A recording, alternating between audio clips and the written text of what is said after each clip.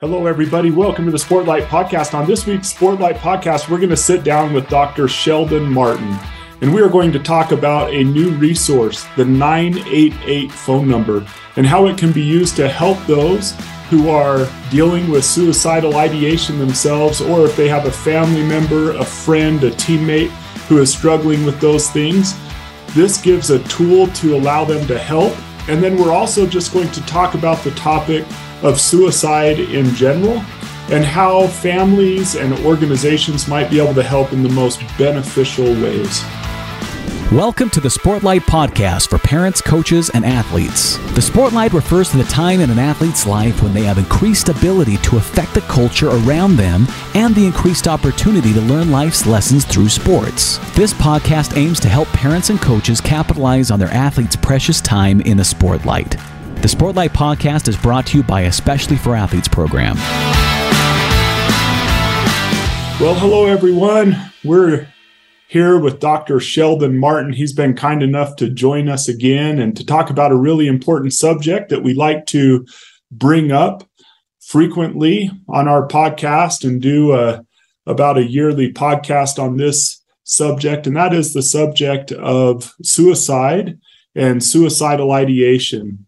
And as many of you know who listen to this podcast, we encourage our athletes to keep their eyes up, looking for those who are in need, and then do the work to help them when they see they're struggling in any way.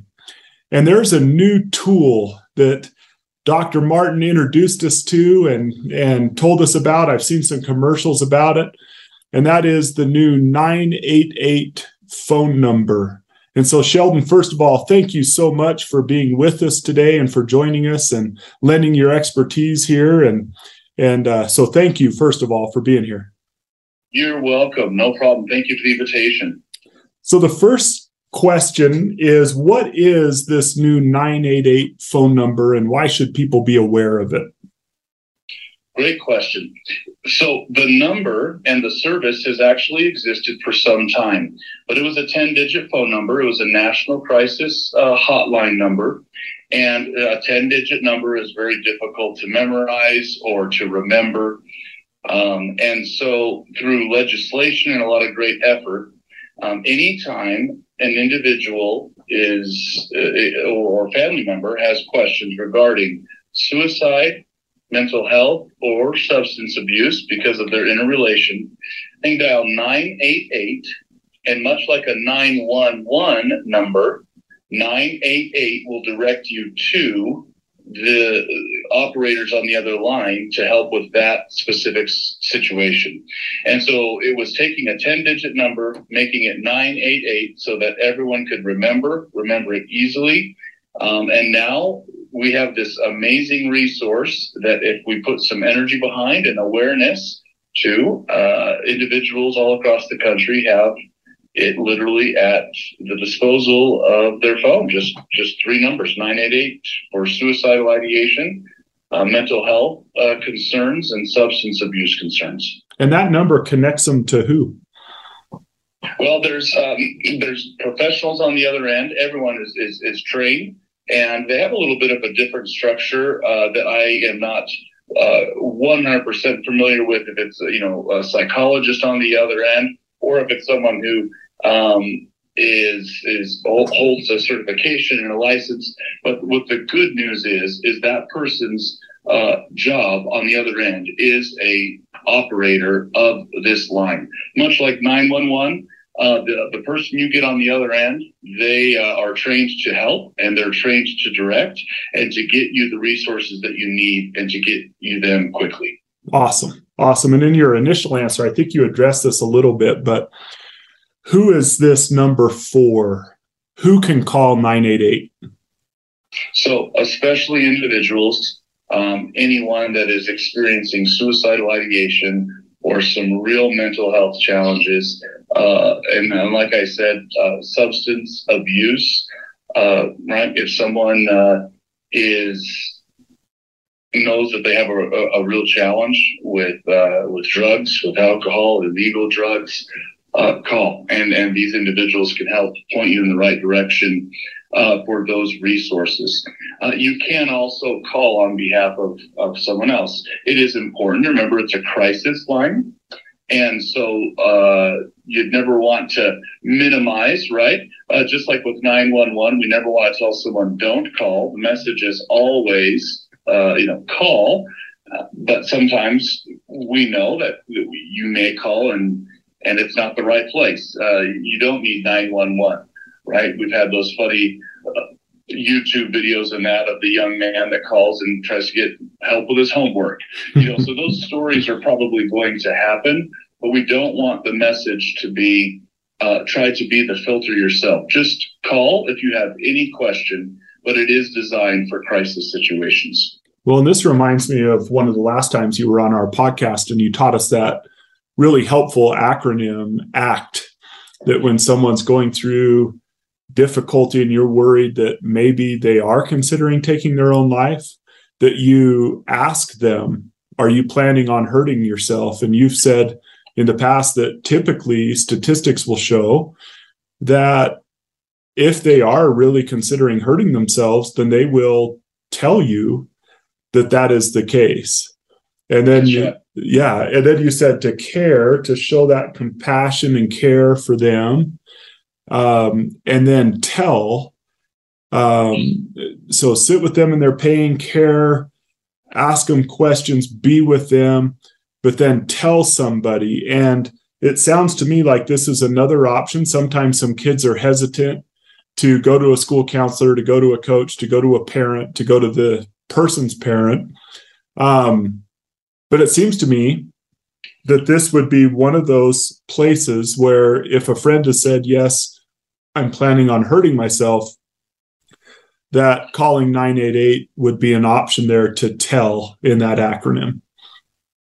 Yeah, absolutely. In fact, I've tried to use 911 and 988 have different purposes, but the analogy goes across the board pretty well.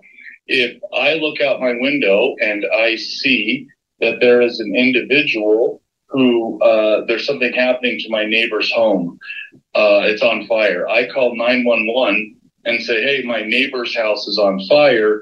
Can you please send the fire department? Well, that analogy works pretty well with 988, right? I have a friend that I'm worried about them. They need help. Those same types of follow-up questions may be answered, right? Who is your friend? Where are they? Okay, how can we intervene? How can we help? And so I think it's a pretty good analogy with 988 when you're the person who's trying to help someone else as well. Great.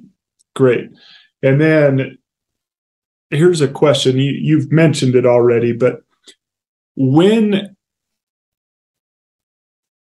should you call 988? I know this is redundant, Sheldon, here, but give me a scenario where you would call and a scenario when you wouldn't call.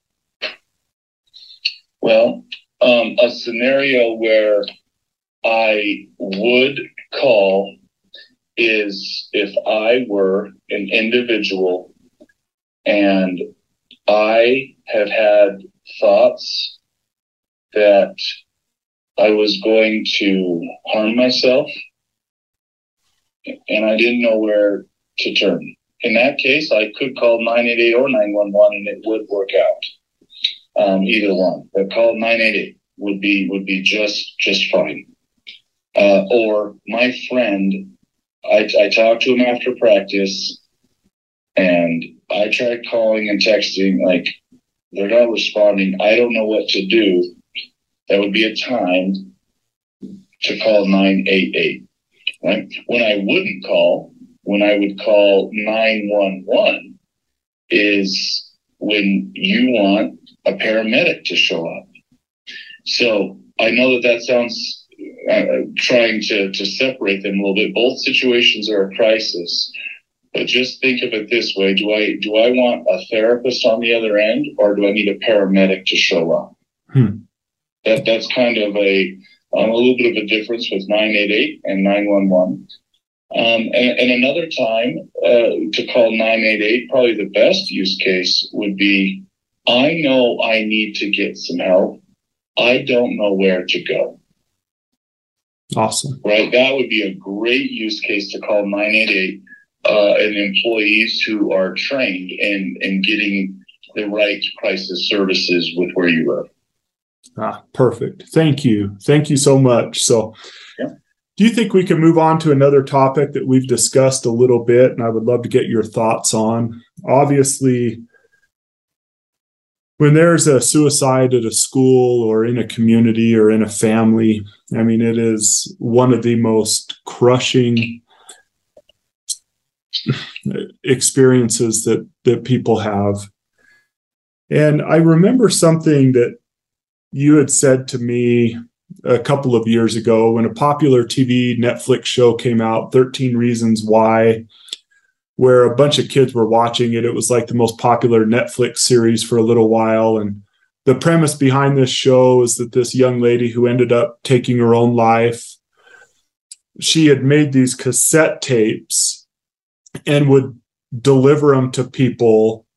And those people were listening to these cassette tapes, and it was helping them understand, if I understand it correctly, kind of the role that they played in her committing suicide, this young lady committing suicide. And it would flash back as they started listening to the tapes, and then they would kind of be in the experience that led to her having the difficulties that she had, that led to her taking her own life. And I remember during that time that you saying that you're sure that the producers of that, well, maybe you weren't sure, I don't know, but were well-meaning and trying to bring this message that the way we treat people is really important and we need to be careful about the way we treat people. But there was some things about that show that made you a little bit uncomfortable, that you thought might do more harm than good.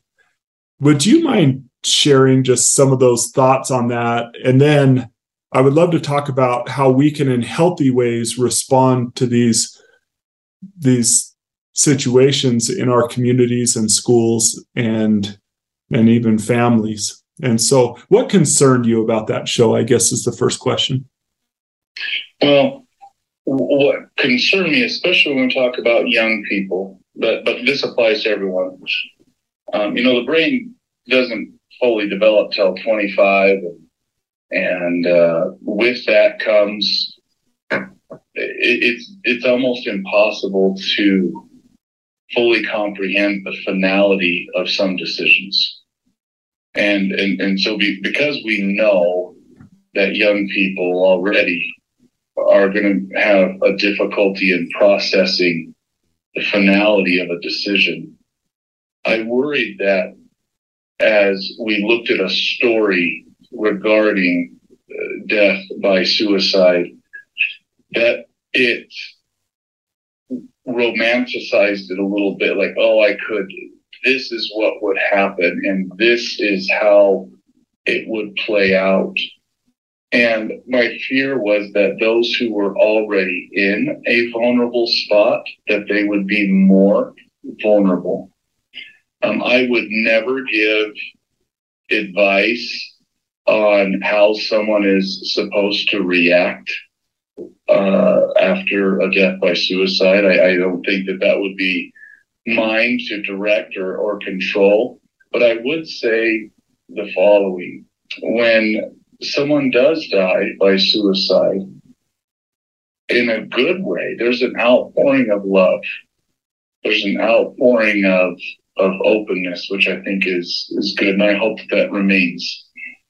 I think that school officials and parents and families need to know that those young people who are already in a vulnerable spot may be in a even increased moment of vulnerability.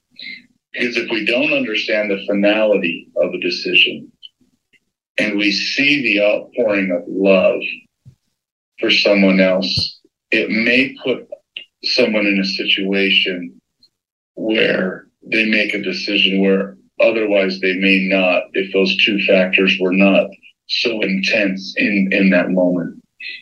So when you say, what can we do? Well, I would in this moment, I mean, before it happens, before something happens, but especially immediately following, we should get real serious about prevention and intervention. I think it would be wise, it would be healthy for a coaching staff, let's say, of all the meetings you have preseason, right? Of all the plays and what are the schemes and who's going to play what, and do we, who's on JV, who's on varsity? I mean, there's so many conversations. I really think it would be worth it to take 20 minutes and what an example, the head coach said, hey, different conversation. What are we all going to do to help prevent suicide as a team? With our players, with our coaches first, with our players, what are we going to do? We want to talk suicide prevention. We want to talk intervention. What happens if someone texts a teammate and a teammate texts us? Do we know what to do? And you really do think about that 20-minute conversation could be so impactful and so influential, and could really outline what we can do to get serious about prevention now, right? And that way, when there are situations where someone may be in an increased spot of vulnerability, we're working a plan that we already have in place, and we're trying to respond in a way that is very conscientious and proactive with those that we may be concerned about. Does that help? It does, yes. If I hear you correctly, it's every now and then we kind of put a bunch of energy toward honoring those who have taken their own life. And of course, gosh, man, I understand in this podcast right now, we're walking a little bit on eggshells, Sheldon, because we do not have to have a decrease in outpouring of love in any way. Yeah. But what I hear you saying is, okay, so let's say there's a kid who's left out, a kid who feels down or perceives that no one values them, and they're considering taking their own life. And then a kid does take their own life. And then they come to school the next day and they see the whole school dressed up, and the whole school is rightfully so just so concerned about the family of the person who's taken their own life. They just want to, it's almost like young people sometimes don't know what to do. And so they're just, okay, we're going to all dress up and we're going to show that we love, that we care, that we worry about this family. And it's an outward expression of an inward feeling that they have of just despair for this family. But what you're saying is to recognize that the kid who's lonely, who perceives that no one values them, is coming to school and they see the whole school dressed up. They see some kids in tears. They see people reacting. That may put them in an increased vulnerable position, because all of a sudden they're seeing someone receiving everything that they feel that they're longing for and lacking, and that their brains aren't developed enough to understand the finality that, yes, this will happen for a day, for a week. People will be thinking about that person, and the whole school will be rocked by that for a day. But then, life goes on, and lunches happen, Friday nights happen, football games happen, and life marches on. But the finality of that decision is still there, and there's still a family and loved ones that are just, in horrible pain that will last forever because of that. And so you see that I'm walking eggshells here, because I never want to act like, oh, these nice things that we're doing. So you're saying, okay, we aren't saying don't do the nice things, but we probably should consider the fact that sometimes those gestures that occur around an event like this, they increase the vulnerability of those who were already vulnerable. Did I hear that part correct? Yeah, I think that summarizing statement at the end is well said, that those in a vulnerable spot after certain events, including death by suicide of another, they can be in an increased vulnerable spot. Okay. Right? And we should be very aware of that. So let's say that we do have someone close to us that we have been talking to, and then they're in a good spot. Well, that would be a great thing, though, if it was a common person that we knew that had died by suicide, that we reach out, hey, how are you? How you doing? Like, let's talk, right? Recognizing that they may be in an increased vulnerable spot. Yeah. And then that's one way you said, instead of focusing all of our intention on honoring a person's life or mourning with a family who's experienced this, to take some of those feelings that are welled up in us and move them more toward intervention. And you talked about the coach example, taking aside their team and saying, hey, let's talk about this. You talked about, if you know someone who is dealing with suicidal thoughts, that you might contact them. If there's someone who's contacted you, talked to you, trusted you in the past, that when one of these events happen, it might be a good time to reach out to them and say, hey, how are you doing? And make sure that they aren't being impacted in a negative way by this event, to the point that they're now considering doing the same thing themselves. And so any other interventions that the coaches talking, those individuals in our life and family members, any other healthy interventions you could think of for a school or organization when they experience something like this? Yeah.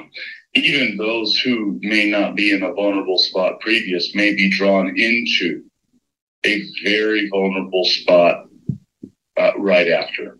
And so it is worth every effort to supply grief counselors, to put every resource we can possible toward buoying up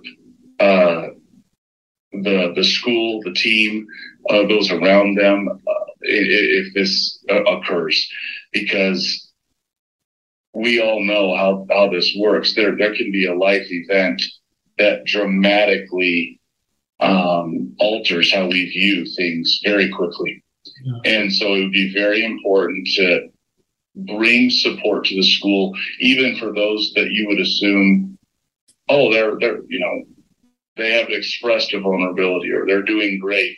Just don't make that assumption. Just offer that support for anyone and be very proactive about it, because it impacts people in different ways. So, Sheldon, most of the people who listen to our podcast are players on teams, coaches, parents who, and you and I both have children who play sports, and you know that oftentimes those children, your children's teammates are in your house a lot, right? Yeah. So can you kind of put yourself in a coach's position? And I know you've already kind of taken us to this, but I think it's healthy to kind of think through this with you're a coach at a school and someone has just taken their life and it's the next day and you're standing in front of your team. What would you say that would be an intervention and helpful in that situation if you were a coach? It's great, Chad. I'm glad the way that you asked that, because it connects us to our first topic. What I might do as a coach is I'd call the school and I would call the counseling office and say, I'd like someone from your office to come and talk with the team. I want not only to make, support optional. I would love to just take some practice time or time together today. Can you do that? Oh, coach, what time would that be? We're spread pretty thin. Of course, we're in these 3 different locations. Okay, let me do this. I'm going to call 988 and I'm going to explain to them what happened. I'm going to ask them if they can point me in the direction of finding someone that can come and speak to the team right away. Right? That type of an approach could be, the coach knows what to do and they do not have to feel the pressure of being a mental health professional, especially because, I don't ever want to minimize this, the coach may be the one who is struggling most, depending on the situation. Yeah, if it's someone on their team, for example, you're speaking as though this is someone on their team, kind of a thing. That could be very, boy, that would or be the teacher difficult. at the school and they teach them in a class, and right. But I think saying also, Shad, what's helpful is saying this is our plan. If this happens, this is what we're going to do as a team. Well, then you just kind of enact the plan. Because if you're kind of hurting too, it's that moment just be like, well, here's what we said to do outside of the moment. Let's call the counseling office. Let's have someone come and give us advice and talk to us. Let us process. If they're just overworked because of the situation at the school right now, let's call 988 and see if there's someone else that could come and help. That's awesome. That would be a fantastic plan. That's great. And for a school administration, which we speak to a lot of school administrations as well. And of course, they receive training from many, many places in our wonderful education system. And so, but that having a plan of action, when this occurs, this is what we will do. That seems to be very, very helpful and helps us be intentional and in our intervention to think through it before we're in that moment. And so. Yeah, absolutely.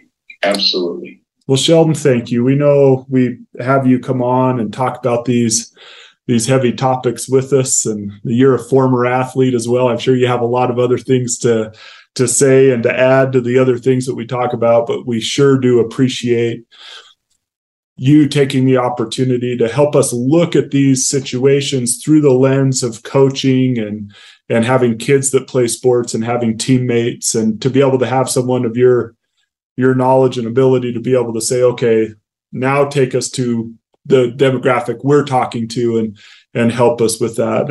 And you do such a great job of that. So just wanted to express appreciation for you and thank you for taking the time today to do that. Do you have any final thoughts on this subject at all?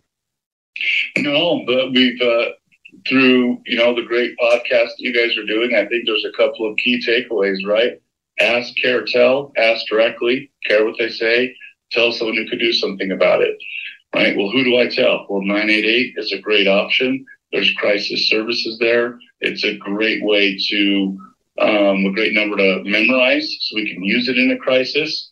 And then third, let's make sure that leading up to and following any tragic event that we are serious about prevention and intervention. And I think that would be my summary message.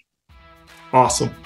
Thank you very much, Dr. Martin, for being with us today. And thank you, everybody, for joining the Spotlight podcast today. We hope that you'll spread this message, share this. If you ever have a school or a team that's experiencing these difficult moments, this might be a good one to review and to think about. We hope that we can help and save lives. And as our athletes keep their eyes up and look for people who might need them and do the work, especially in these most vulnerable of situations, we hope to arm them with these tools like 988 and how to intervene and things like that. Because if all of this effort saved one family from going through what a family goes through when someone takes their life, it would be so well worth it. So Dr. Martin, thank you. And everyone else, keep your eyes up and do the work. This has been the Spotlight podcast from Especially for Athletes, sponsored by Coca-Cola. You can learn more about Especially for Athletes by visiting the website at especiallyforathletes.org. You can also learn more about the book, The Spotlight, by Shad Martin and Dustin Smith at especiallyforathletes.org/book.